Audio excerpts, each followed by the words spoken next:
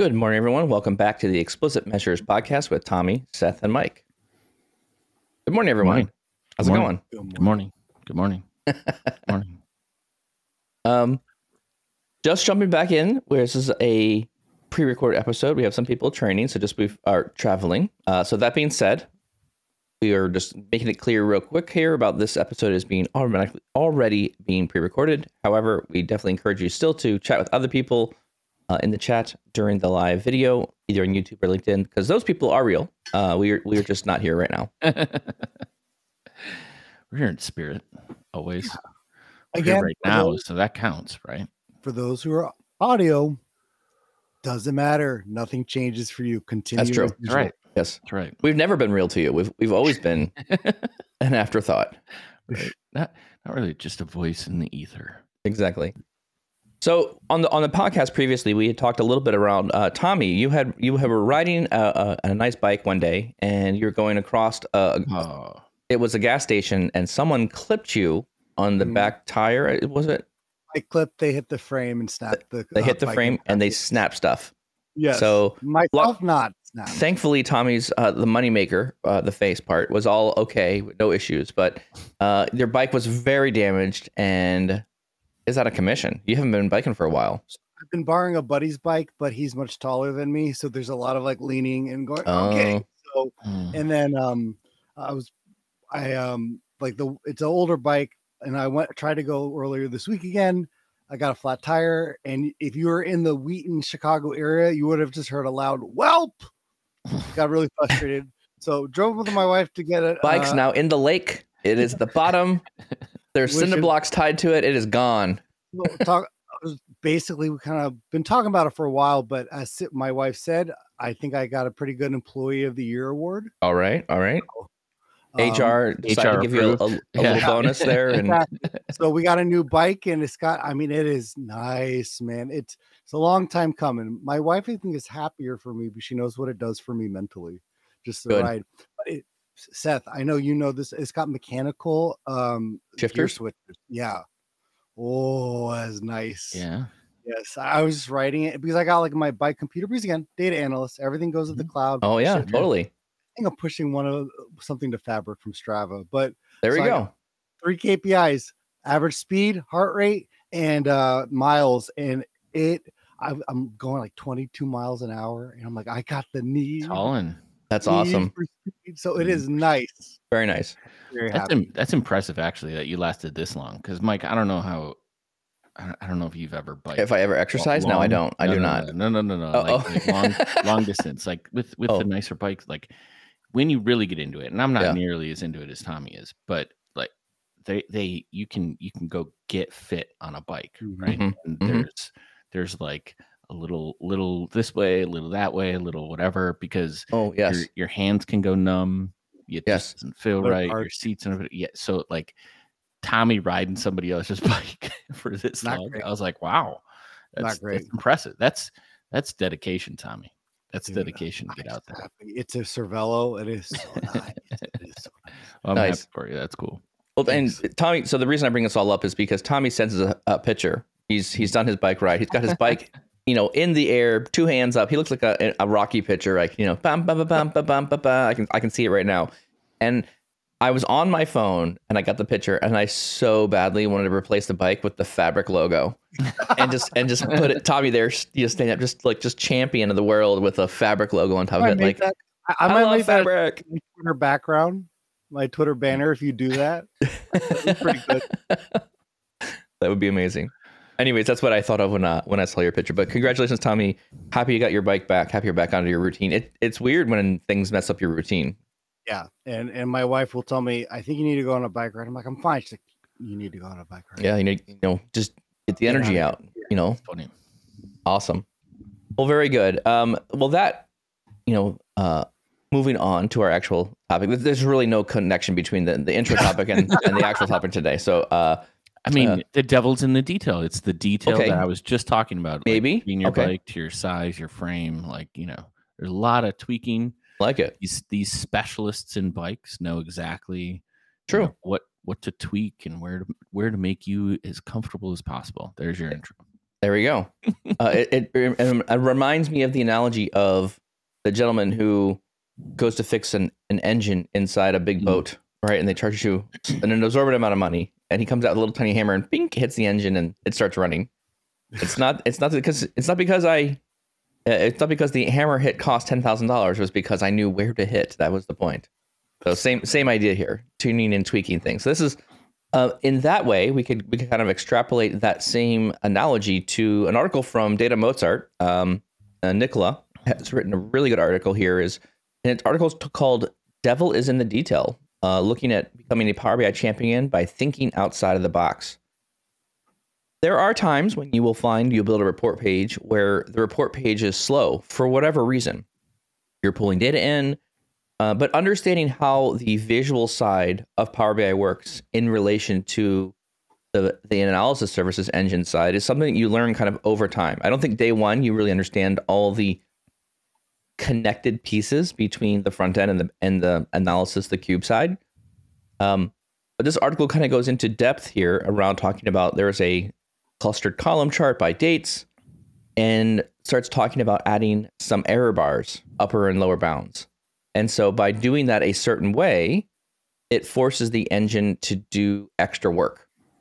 So I guess, high level is, let's maybe go at a high level or high concept here, right?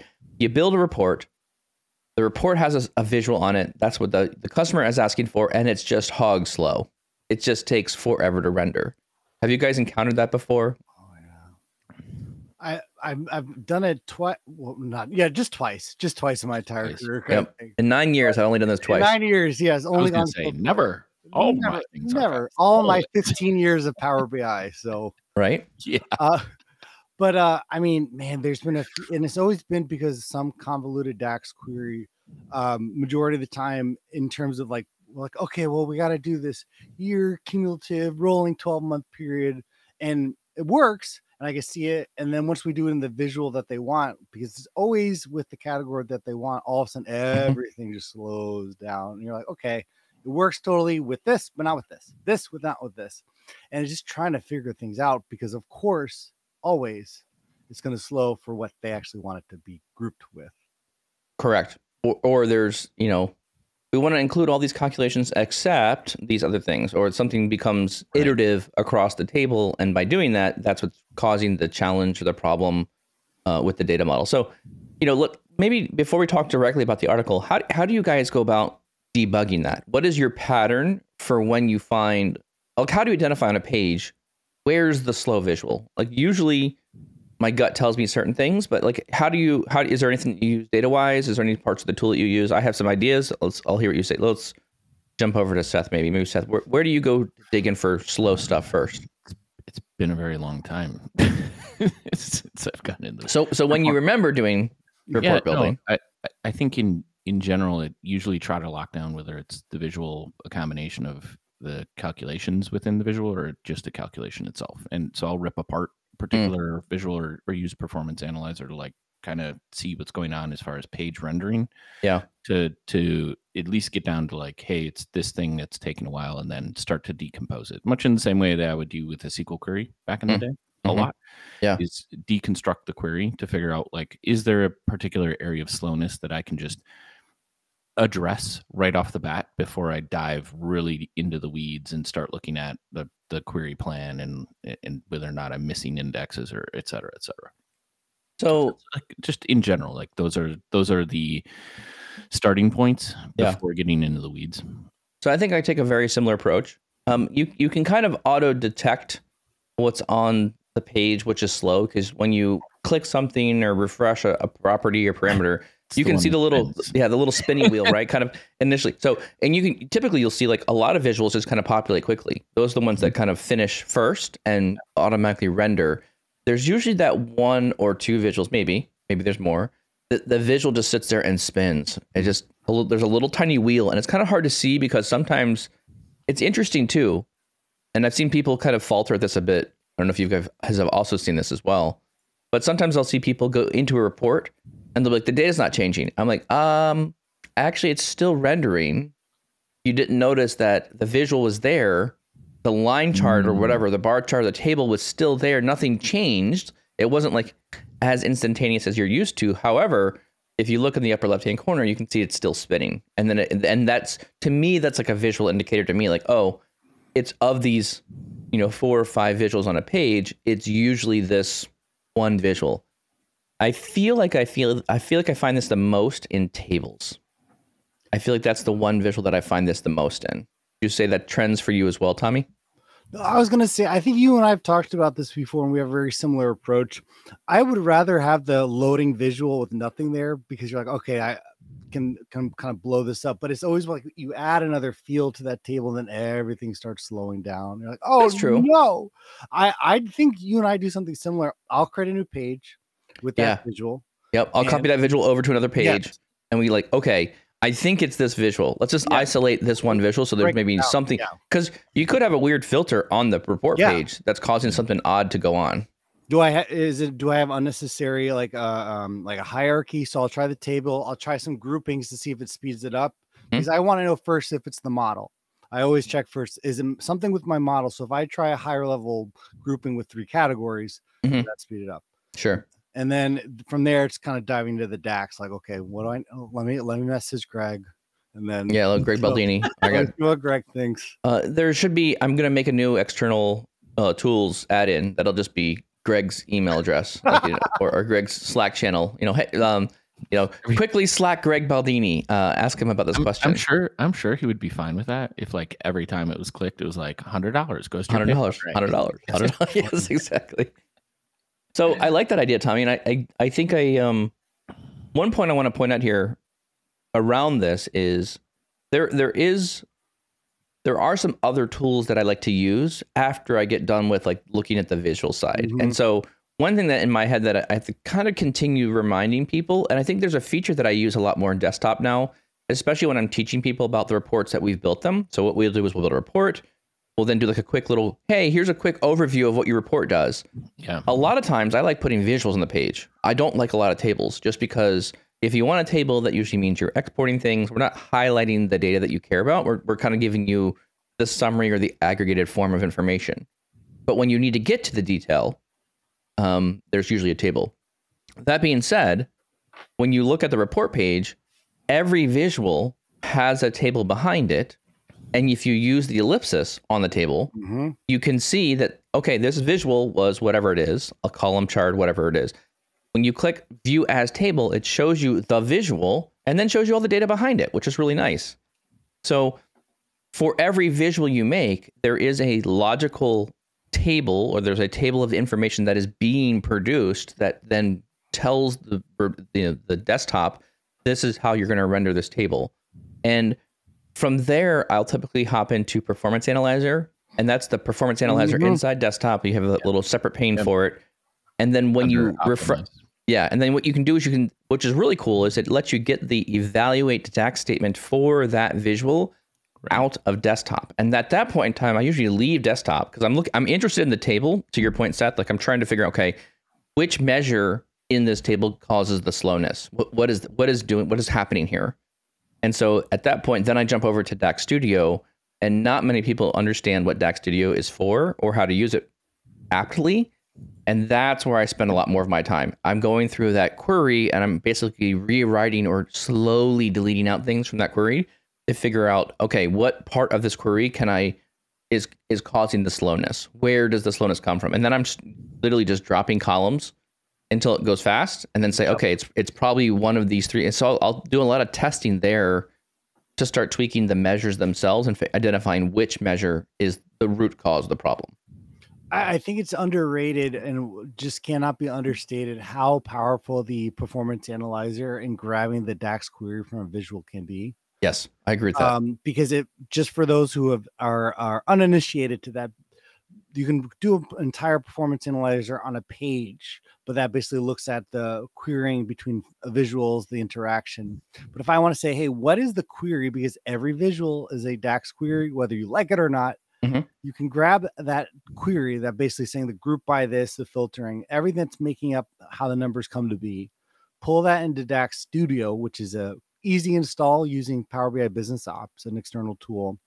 And it just will show you per execution, per, I guess, query, the subqueries, how long each is taking. You go, wow, this little filter here that I had no idea was occurring is taking up 80% of the entire load time here. Yeah. So I think what's interesting to me about this article is like, it's not it doesn't strike me as like a very deep, thought-provoking one that we've kind of talked about different articles before. But at the same time, I think it's being blogged because Nicola must have been excited about the solution, right? Where he outlines like, hey, there's this cluster bar chart. He walks us through how he gets to this point where he uses the analyze feature to simplify essentially this DAX query output, which speeds up the visualization rendering exponentially, right? Because with the filter panes and selections of measures or values that are being selected in the filter pane, those are what's driving the addition of these lines on the chart. So all in all, I think it's a good nugget, for somebody to read through, put it in your brain dictionary of like, hey, if I ever encounter this situation, I can use this. What strikes me more is where we've gone with the conversation a little bit, though, is it speaks to the breadth of experience, I think, that he has. Right. So if you read through the article, what are the core components that he's utilizing to come up with this? Right. He understands Stack Studio. He understands front end, back end. Like the whole thing is like everybody's default is typically, dive into the DAX. Right. Yes. These are very well known things for him. He can read DAX well, right? Because you're now getting not what you're creating and putting in, you're seeing the optimized layer underneath the covers of what's actually being generated. Yes. And then he's also including other features, right? And pointing out that, hey, even within the community of Power BI users, there are a lot that don't even know what this magnifying glass button does because you don't interact with these visualizations a lot. So I think that's what's most interesting about like when we start talking about thinking outside the box, a precursor to that is understanding all of these features, right? Like we preach that a lot. It's not if you're using this tool, and you see this a lot too with business BI developer, Power BI developers. Yeah, totally. They only know what they know. You only know what you've actually gone and built before. If you've never used bookmarks, if you've never used filter, if you've never used these things, you don't even know how they act on the page, right? And it's by testing and doing these things that broaden your horizons, that give you a much wider array of options to choose when you think outside the box. Because if you don't create a bigger box where there's a lot of other stuff in there for options of you solving problems, you're going to have a harder time. And that's where I think people struggle with thinking outside of the box because they don't have a big box like there's only so many ideas in there. Yeah, and I like the idea. So another thing here that's going on as well. So it's a very deep understanding of the front end, back end. And another area here that I think would be relevant for people to research here is he talks a lot about, where do you analyze where the queries come from? And it's this concept of the formula engine and the storage engine. And so this is a very core kind of concept of what analysis services is doing. Do I need to go back to the disk, essentially, right? Yeah. And go grab data?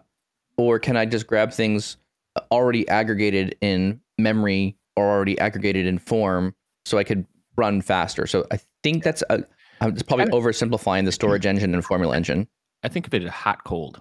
Yes. Right? Yes. Correct. It's hot. It's ready to serve up. Yep. And then in the back, it's not, right? Like exactly. It's got to do some work to get to that answer. Yeah. So if you read down to the bottom part of the article, right? Anytime you can do visual building, again, a general rule of thumb that I think pertains here is, yes, this was a very specific example. This was using something with a visual that's creating error bars, right? But in this case, he used measures that were generating these bars across the page. And then by changing the formula slightly, it was enabling an ignore function. So he wrapped an ignore function around some information, which basically caused the engine to not make two tables, instead just make one large table, right? So again, it's that deeper understanding of how the engine works and being able to try different things to get the same results. And this is one of the reasons why I think it's very difficult for people in DAX. You can write the same equations 3 or 4 times and get the same number, a correct number. But then now you can start talking about, are you tuning those measures? Are you designing those things to be fast and efficient for what's occurring inside the report? And I think that takes things to another level where initially you're building sums and averages, but then at some point in time you have to understand what filter context and evaluation context looks like, because that changes how you build things potentially. And that's when that's when my head hurts typically, right? I'll build a couple normal measures, we'll get the model kind of together. Okay, great, we're all happy. Then we start adding context transitions and filter contexts. And that's when you're like, oh my goodness, what is it doing when I write this formula? Mm-hmm. So to me, that points to a couple things. Simplify your data model as much as you can. Get rid of stuff that you don't need. If your DAX statements get very complex, potentially there's issues there as well. But in this scenario, using or understanding this article, and again, I'm gonna have to dig into a bit more of this ignore function and kind of do a bit deeper dive on what he was actually writing in these DAX statements, to understand how he was able to manipulate the engines. I don't think he did that. Drop. I think that's what. No, that's what the automatic happened. Put automatically output. So yeah. Oh, the ignore function that was already there. He didn't add a line of code to everything. Gotcha. It was by manipulating the visual, right? Oh, he actually did. Okay, that one. That's what changed the DAX. Fundamentally changed the DAX, right? From joining. I missed that part. Creating 2 tables to basically making the measures variables, I think, and then ignoring the data that it didn't need to rip across. So what do you guys go ahead? Oh, go ahead. No, you go ahead. You're gonna ask a question. So I think, to me, bringing it out, like, not into the specific realm of like his challenge, but it's easy, I think, for us to say, oh yeah, think outside the box. But what does that mean for you guys? Like, what are some of ways that when you encounter something like he did, something's taken 13.5 seconds and it's not going to be a direct DAX input that's solving the problem, because I can guarantee that's where he started. Right? Oh, sure. Yeah, I'm probably. going to try to see if this is optimized, and it is. Okay, it's the filter injecting in. I'm going to go in a different direction. What are some ways you guys troubleshoot issues related to like thinking outside the box, because it doesn't fall into the, oh, I've seen this before kind of realm? That's a good question. I think that there's probably 3 areas there that we could have 3-hour conversations. There's Power Query issues, loading ETL. There's probably the visual, trying to get a representation for the client. And then there's probably just data quality, the way I immediately go, which each have their own kind of approach or methodology, whether it's something I've done before or trying something new. But it's hard to say, oh, you would approach them the same way, right? For specific problems, yeah, I would agree. You're all going to approach them in different ways because they're going to be presenting different things to you. Right? Yeah. I guess where I was at was kind of thinking on how do I? Let me answer real quick, Seth. Maybe that'll help spur your thought, because I think you're refining the question, and maybe my answer might help refine that question a little bit. So at some point, I mean, this happens with everyone. At some point, whatever you're working on, you run out of knowledge. You're just out. Yes. Yep. Right. So the question kind of here is, I have something that seems to be slow, or I have something that's causing me some sort of angst or problem around whatever we're building. And you basically have come to the end of, I've already tried 3 different things or 2 different ways of doing the same problem. Something else is missing here.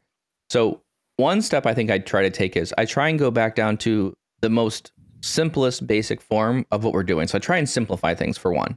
So if something's getting overly slow or complex, I think, is there anything in here that I could remove to simplify? That's probably one of my thoughts that I'm going through. The second one is, I have a couple friends and or employees in my company who are also really good at DAX. And I think having another person looking at your problem and be able to articulate. So part of the problem solving process is to be able to explain what is the problem. So in some cases, I've actually tried to explain my problem to somebody else. And in me explaining the problem, they were like, okay, let me just listen to what you're going to say. I explain it to them, and in the explanation, I'm like, oh, that's where it is. I see it now. Like, so sometimes just explaining it to someone else illuminates where I was missing something, the weakness, the calculation that I was missing, and then I can solve it that way. So that happens also. And then probably the final way is, like, I still don't know what I'm doing. I get it to somebody else, and someone else comes with fresh eyes, and they're like, well, why are you doing it this way? And they just kind of ask me a couple simple questions around, well, why not do it like this? Or why not replace that value with something else? Oh, okay. I can see that. And so you kind of, with somebody else, kind of beat up the idea together. So again, this is where I'm not sure it's quite like a mentor, but it's the idea is, do you have access to someone else who's doing similar things, who's at the same level as you at some point? It's very helpful to ask questions of them, and maybe they've encountered something similar, maybe they've dealt with a similar challenge, but then they can help you pick apart the idea from a different angle. So other people will have different backgrounds and experiences. Using that as a reference point can also help you understand the engine better by using their knowledge too. So those are my 3 ways I think I would probably, try to tackle something that I'm at my wit's end. And again, of course, I'm Googling things. Believe it or not, now I'm using more of Bing Chat, and Bing Chat is actually doing a pretty dang good job of, if I ask it a question, it's doing a really good job of telling me what the answer is and then showing me where the answer reference came from. Another reference point that I'll put in there as well is I'll go to the Power BI community, or if I Google something, typically I land on an article from the Power BI blog or the community around the blog, and they'll help me out as well too. I gotcha. So I don't know if this is the name or how the song goes, but one huge way is break it down. I don't know. That's maybe a 90s song. Who knows? It doesn't matter. But yeah, I'm with you. Break it down. So I will always break it down, even if it's a simple DAX query. I'll have a few pages where if I know it's something lagging or something maybe not supposed to be a different number, you're dealing millions of rows, trying to get even like a manual count, like, okay, if this is this and this is this, then it should be 1. Okay. And I'll create some kind of custom function or custom measures that are literally just doing a 1 or 0 for me to say, should it be true? And then if this is true, then it should be 1.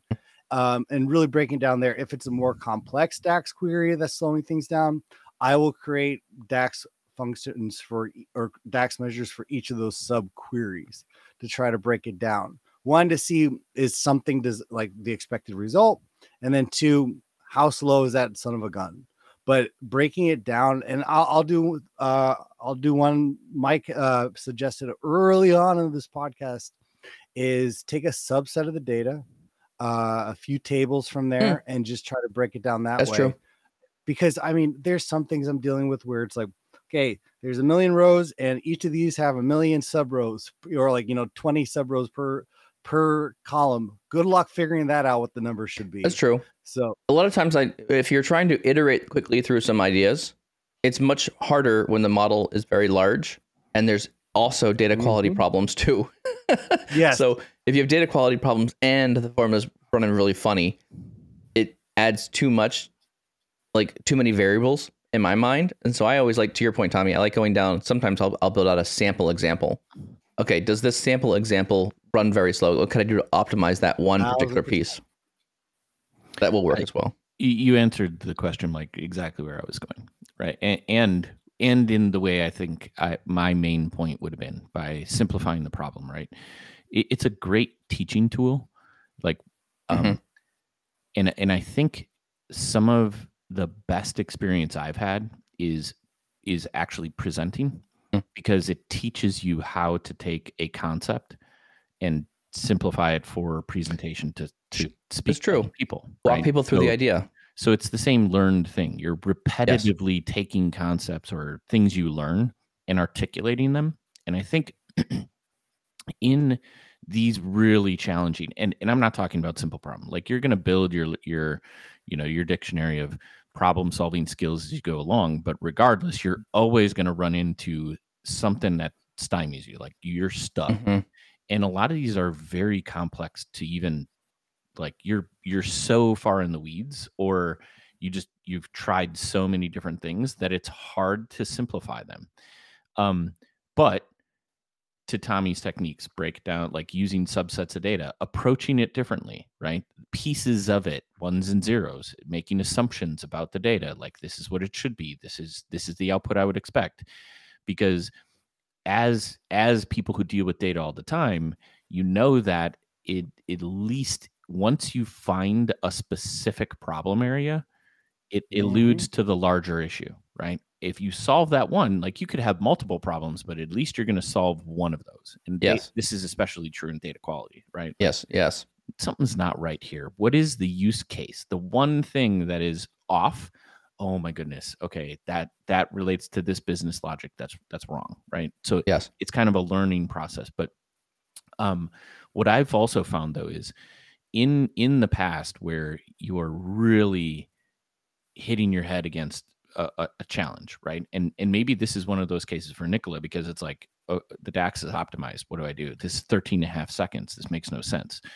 To get to the point where you can articulate that, sometimes I'd just go take a walk, right? You need to remove yourself. That's a good point. Take a break from the problem that you are trying to solve and separate yourself a bit. Because it gives, I think a lot of the techniques in here are such that you're trying to trick your brain out of the pattern that you're in, because the pattern that you're in is not the one solving the problem. So articulating things, simplifying the problem, forces you to rethink about how you would explain what the problem is to somebody and break it down into these components. But if you can't get there yet, take a break. Let your brain think through. Like, it is always going to be chewing on this problem until you solve it. Trust me. Gosh, yes. Right? So that's Tommy on a bike. That's take a walk. That's somebody, wearing holes in their carpet. But also, I think what that does is it breaks it out into components. And I really like that.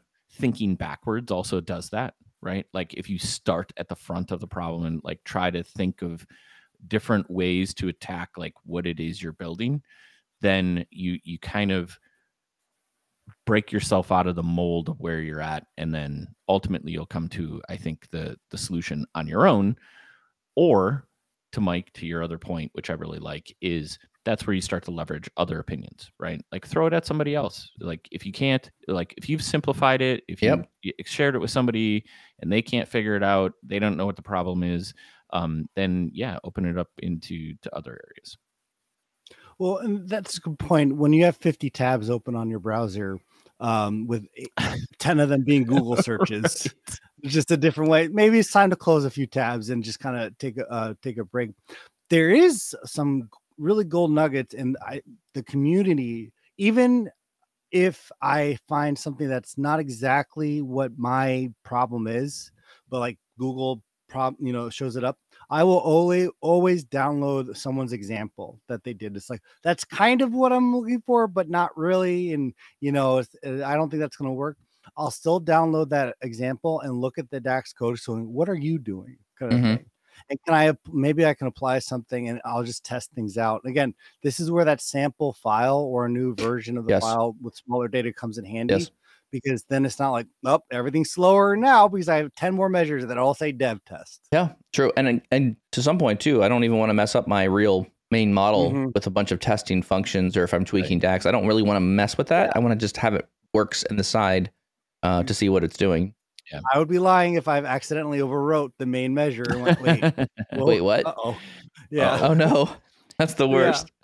Yeah. Another one I just thought of that I've used sometimes. Do you guys ever create mind maps like in Visio or Lucid or like whatever the visual visual representation is? I find that fascinatingly successful for myself, right? Where interesting, breaking out complex anything into a conceptual pieces.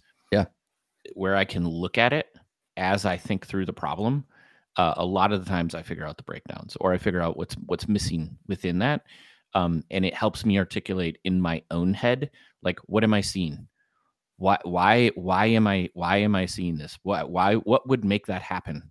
Why is that happening? And then the whys start coming in, and it helps narrow down like, a potential gap in logic, a potential gap in like whatever's going on, or maybe it's something I need to go like it's leading me towards, oh, you know nothing about DAX Studio. Well, I'm okay. Well, if that's where I'm going to find whether or not I have DAX problems, so maybe I should go learn that, right? Kind of thing. True, very true. But I use those as well. I don't know if I've ever used a mind map to go through a challenge like that, and actually that makes a lot of sense though. I'm gonna have to try to incorporate that in some of my workflows here when I get stumped on something. What does the mind map of things look like? Walk me through, like, is this for like debugging a DAX statement? Is this for something specific? Like how are you mind mapping these things? Are you just kind of writing ideas down on a page and kind of like arranging things together? Like in general, but you can do it with any problem though, right? Yeah. If it's the same sort of hierarchy that we were just talking about. I forget in what episode, right? Like where you're making an assumption. I would assume that what is happening here? Here are all the things I've tried already. What are the results? It's almost like a science experiment type thing. Oh, I'm trying this. Yes. Did it okay. work? No, whatever. Right? Like yes. Yeah. Here's why. What other options do I have? Because with challenging problems, I've also found in the past that I'll start redoing the same thing, and I think it's different just because it's a different part of the data set, because you can find yourself in rabbit holes. And what this allows me to do is make sure I'm not retracing the same trails, especially as it's true. Like some of these like really complex data problems, I just don't understand why they're happening. Yeah. And so it's hard for me to articulate like, oh, it's this same process every time, because it's not, because every problem is different. To Tommy's point before, like Power Query, visualization, data quality, governance, like a workflow, whatever the case may be. Yeah. It just helps me visualize not just like where I'm going, but where I need to go, right? Here's where I've been. Here are the next steps I'm going to take to help myself triage this. Mm-hmm. And I have my whole area of like, okay, I'm still stuck. I've done 20 things. Let me take a step back, look at what I've done already. Does looking at like these pieces help me figure out like what the next step is? Yeah. Because you can find yourself in these deep holes where you're just absolutely flustered and stuck because you don't know what the next step is. Yes. Or you don't remember what you've tested last, or it's been a couple of days. Right? We know this. We're visual. So that's where I start using that, because it's like, you know, whether it's that or not, it's almost, this is why I drive my folks to, before you're even working on things, right? Like, what is the bullet list? What is the scope of problem that you're trying to solve? Because when we're in this ambiguous realm of, oh, I've got a bunch of, you know, things to figure out, there's a lot of nuance in the data, and what does that mean, right? Yeah. What does it mean? Clearly write that down. And that's not just like I think for, you know, the precursor to that question is like, I need you to be able to articulate like the scope of the problem for me so I can plan accordingly in the next. I was going to add on your point there. Yeah, that's the exact point. It's much more helpful for you to communicate to me, and thereby help yourself in figuring out what is the specific areas I need to address here, instead of it being this nebulous monster of like, oh, there's so much stuff. You bring up an interesting point here as well around what happens when there are multiple problems at the same time. And I think your mind mapping here as well, you could have 3 or 4 issues all at the same time. And I think this is what Tommy was maybe referring to a little bit earlier, which was around, well, maybe part of the reason why your visual or behavior is slow is because there's actually something wrong in the data. There's a data quality problem. There's a loop that's occurring, or there's a value that's causing problems to not make it render correctly. So you could be facing a DAX problem, you could be facing a visual problem, you could be facing a data quality problem all at the same time. And then by mind mapping out, I've tried this and this and this, isolating certain things, you can then more closely drill into what is officially the root cause of the problem. And then you can spend time rebuilding or rethinking things on how it would calculate something. I will try that. Mind maps have never been my forte, or it's harder for me to visualize or do a mind map than the actual thought process itself. if that makes sense. I know how easy it is to press the plus icon. Yeah, I'm not saying that this is. Yeah, but I see what you're saying. Yeah, I really do. I should try that though, because usually the majority of the time it's not one DAX like line, right? Mm-hmm. It could be multiple factors in that. Is it how many visuals, or could be the model, and breaking that down. I would love to see a template or example that I've used in the past for something technical with the mind map. Well, I mean, obviously we're an audio podcast. So let me. Well, I mean, I don't think initially when I was thinking mind map, I was thinking like a mental map where there's like, a branching tree type thing. Sure. I don't think that's what you're referring to, Seth. I think you're literally just referring to, almost to the point of sit down, write the problem at the top of the page, problem, and then as best you can articulating out what is the problem you're dealing with, and then okay, test 1. Here's what I'm doing. Test 2. Here's what I'm doing. Test 3. Here's what I'm doing. Okay.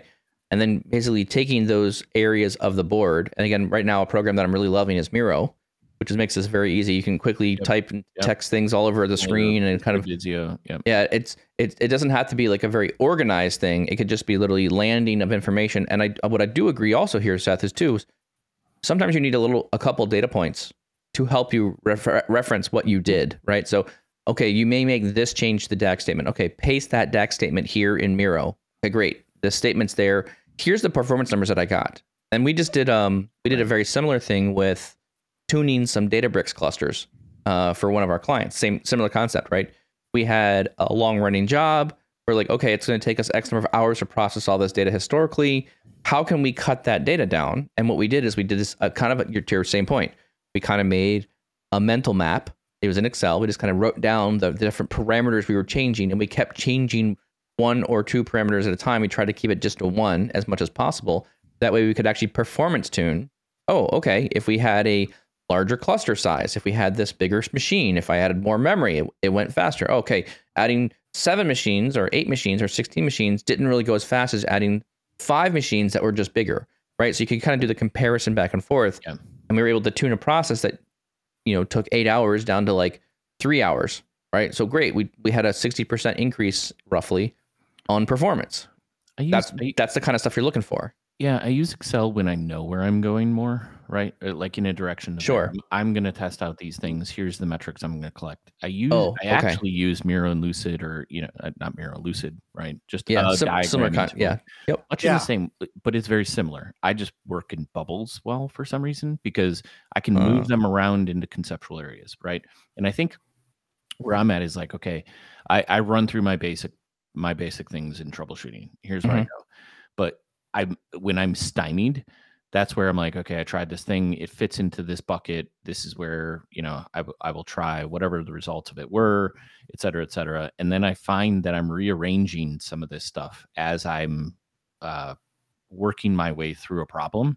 And that's where I just love the visual tool. I love having a canvas and these bubbles of thoughts or tests or ideas that I can rearrange as my thinking about the problem changes. Because a lot of times you're pushing into a new direction where you're like, oh, okay, maybe it's over here, right? Okay, what are the things I need to go look up or look at or whatever the case may be?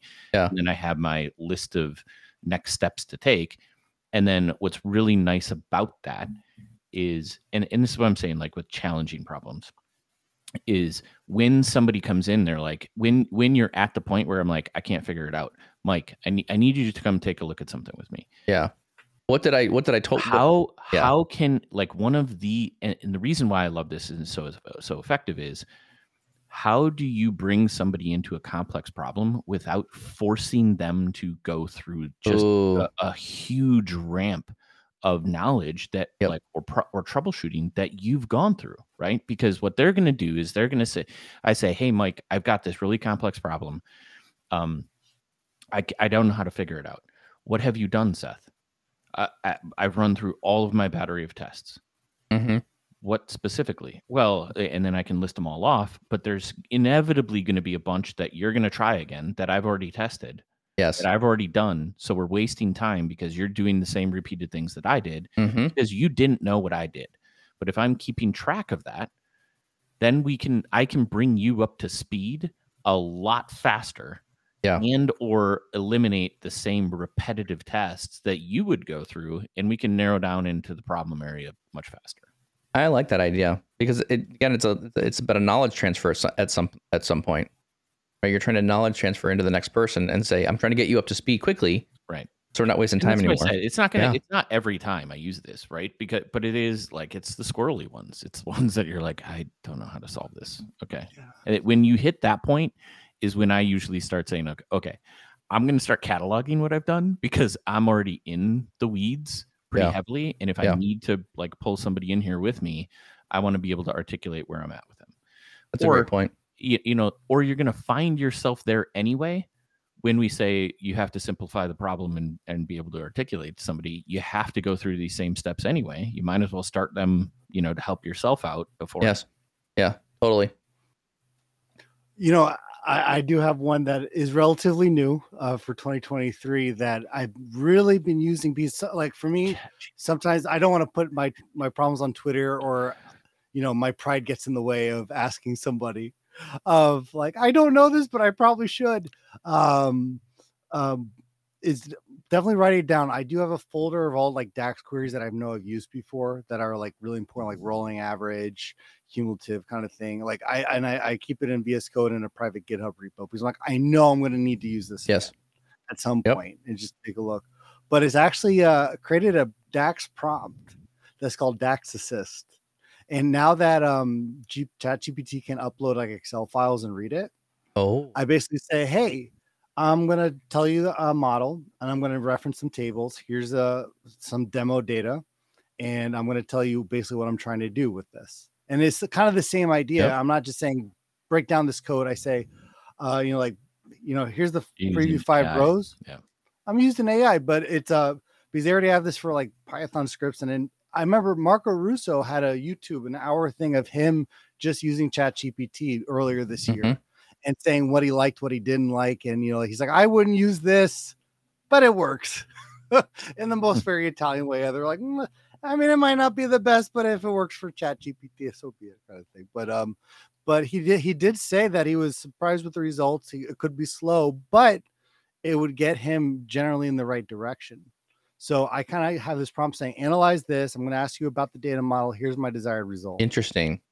I've had a customer actually reach out sometime and said, hey, I got this DAX measure. I asked ChatGPT and it gave me the answer, which naturally led to when's Microsoft coming out with Copilot for Power BI? What is that? When does that show up? And I'm like, well, not sure how long it's going to take. I haven't seen any really good demos yet. So other than what we've seen at Build so far. So I think it's a bit of a ways out at this point. It's going to be great is you guys as consultants are going to face, if you haven't already, somebody across from you asking you questions they've already asked ChatGPT, and then at some point, well, ChatGPT doesn't agree with you, Mike. Yeah. Justify your answer. ChatGPT's wrong. Obviously, their data source. So this is also probably the reason why the more things that I talk about, the more I need to put them on the website, because then ChatGPT can go reference myself. Answers. It'll be great when someone asks ChatGPT a question and they're like, "Oh, I found an answer at Power BI Tips." Oh, okay, great. Right. So it was right. That was mine. That was me. You're ChatGPT, Mike? Oh my God. I mean, well, if the shoe fits. That's awesome. Else. Well, but now that you found out, your rate is going up. Right? Exactly. Exactly right. I am a data source to ChatGPT. So with that, I think we've kind of really exhausted this one. This has been a really good topic. I think this was very good. If we had to wrap this topic around, kind of, put a bow on this one, what would be kind of our secret sauce? We've been doing this for 9 years. What would we say for someone who's trying to solve complex problems or look at visuals that are particularly slow? If we had to kind of give our final wrap up here of what we would recommend, what would you kind of give maybe your one or two words of advice, Tommy? Let's go with you. Let's start with yours first. I'm going to go back to the hits top 100 Billboard breakdown. I think just breaking it down, simplifying whatever you're looking at on your page, just that one visual, that one query, and then just slowly breaking down the components of that to see, does this get what I want? Does this get what I want? This is what I want? And then slowly kind of work your way back, reverse engineer it. Cool. Seth, what would be your kind of one kind of nugget here that you would take away from this, saying that you would recommend? I think it's in two parts, right? The more time you invest in learning, the larger your box and the easier it is. You're going to be able to think outside of that, right? Like think about different solutions, and then simplify or force yourself to change the pattern of thinking to reevaluate the different components and drive towards like different things you can check and test. I like your idea there around learning more increases the size of your knowledge, the size of the box that you can figure out problems with. Gives you more options, right? Yeah, totally. This didn't work. What else can I try? Yes, correct. Right. I'm not going to stop at like in a perfect example is Nikola. Yeah. I'm not going to stop at this visual. I'm not going to make just error bars. What other ways could I create this visual? Well, I know, or I'm going to go look at here, or I'm going to, and he makes it very clear at the bottom of the article. He never changed the DAX. The DAX did not change. It was literally just, I was using error bars and now I'm using constant lines. Just the difference between those two. What is another way I can solve the problem? Same problem. Yeah. What that does is like, I like that. Learn and grow, like you have more of those things that come to mind or, as options to test. That really points in my mind the idea that you have to know that there is an error bars. You have to know there is a constant line. You have to know that you can drive a constant line based on a formula, a measure that's driven that same thing. So really interesting. I really like that line of thinking, but also does really help you. It really emphasizes you really should know the tool. Like you should go through all the options. You should click on all the buttons. You should try more things in the tool to round out that box a bit more. If you have 15 years of experience of Power BI, you really should know the tool. You should, hopefully. You should. Unless you have 25 years of knowledge. What are we at? 75 years now? 85 years of, I don't know. Things came out in 2015, right? So something like that. I feel 8 years, right? 8-9 years, somewhere around there. So you've been walking around. So I guess I'll give my my word of advice. I would also, recommend put some people around you that know what they're doing, or find people that are at your skill, if not higher, and trying to connect with them, right? Because you will run into problems, challenges, issues, and it's nice to have a second person to bounce an idea off of. And I also think the effort of trying to explain the problem, explain why it's broken, also helps out there as well. So I think those would be maybe my word of advice as well. Find some other people in the community around you where you can ask the question, right? Tommy, we wouldn't necessarily ask all of our questions on Twitter because that's kind of showing we don't know what we're talking about. But having that closed loop of people that there's no dumb questions. Hey, I must be missing something here. Simple. Can you help me out with this? I'm doing this thing. That's very helpful. And I ask Seth all the time why I can't do things because I just can't. And it's, he just tells me I'm an idiot and moves on and we figure it out and move on forward with stuff. I think there's a fair share of that goes back and forth. all behind closed conversations, right? We don't have to air that one out on Twitter there. So thank you all very much for watching and hanging out with us for another podcast. We really appreciate your listenership. We appreciate your ears. If you found this informative, if you found some insights here that would help you build your own things in Power BI, our only ask is if you wouldn't mind, share it with somebody else. Let somebody else know you found some value from the podcast. With that, Tommy, where else can you find the podcast? You can find it on Apple, Spotify, or wherever you get your podcast. Make sure to subscribe, leave a rating if it's available, and a comment. It helps us out a ton. Do you have a question, a topic, or just something you want us to talk about on the podcast on a future episode? You can go to powerbi.tips/the podcast. Leave us a mailbag idea. And finally, join us live every Tuesday and Thursday, 7:30 a.m. on all powerbi.tips social media channels. Thank you all very much, and we'll see you next time.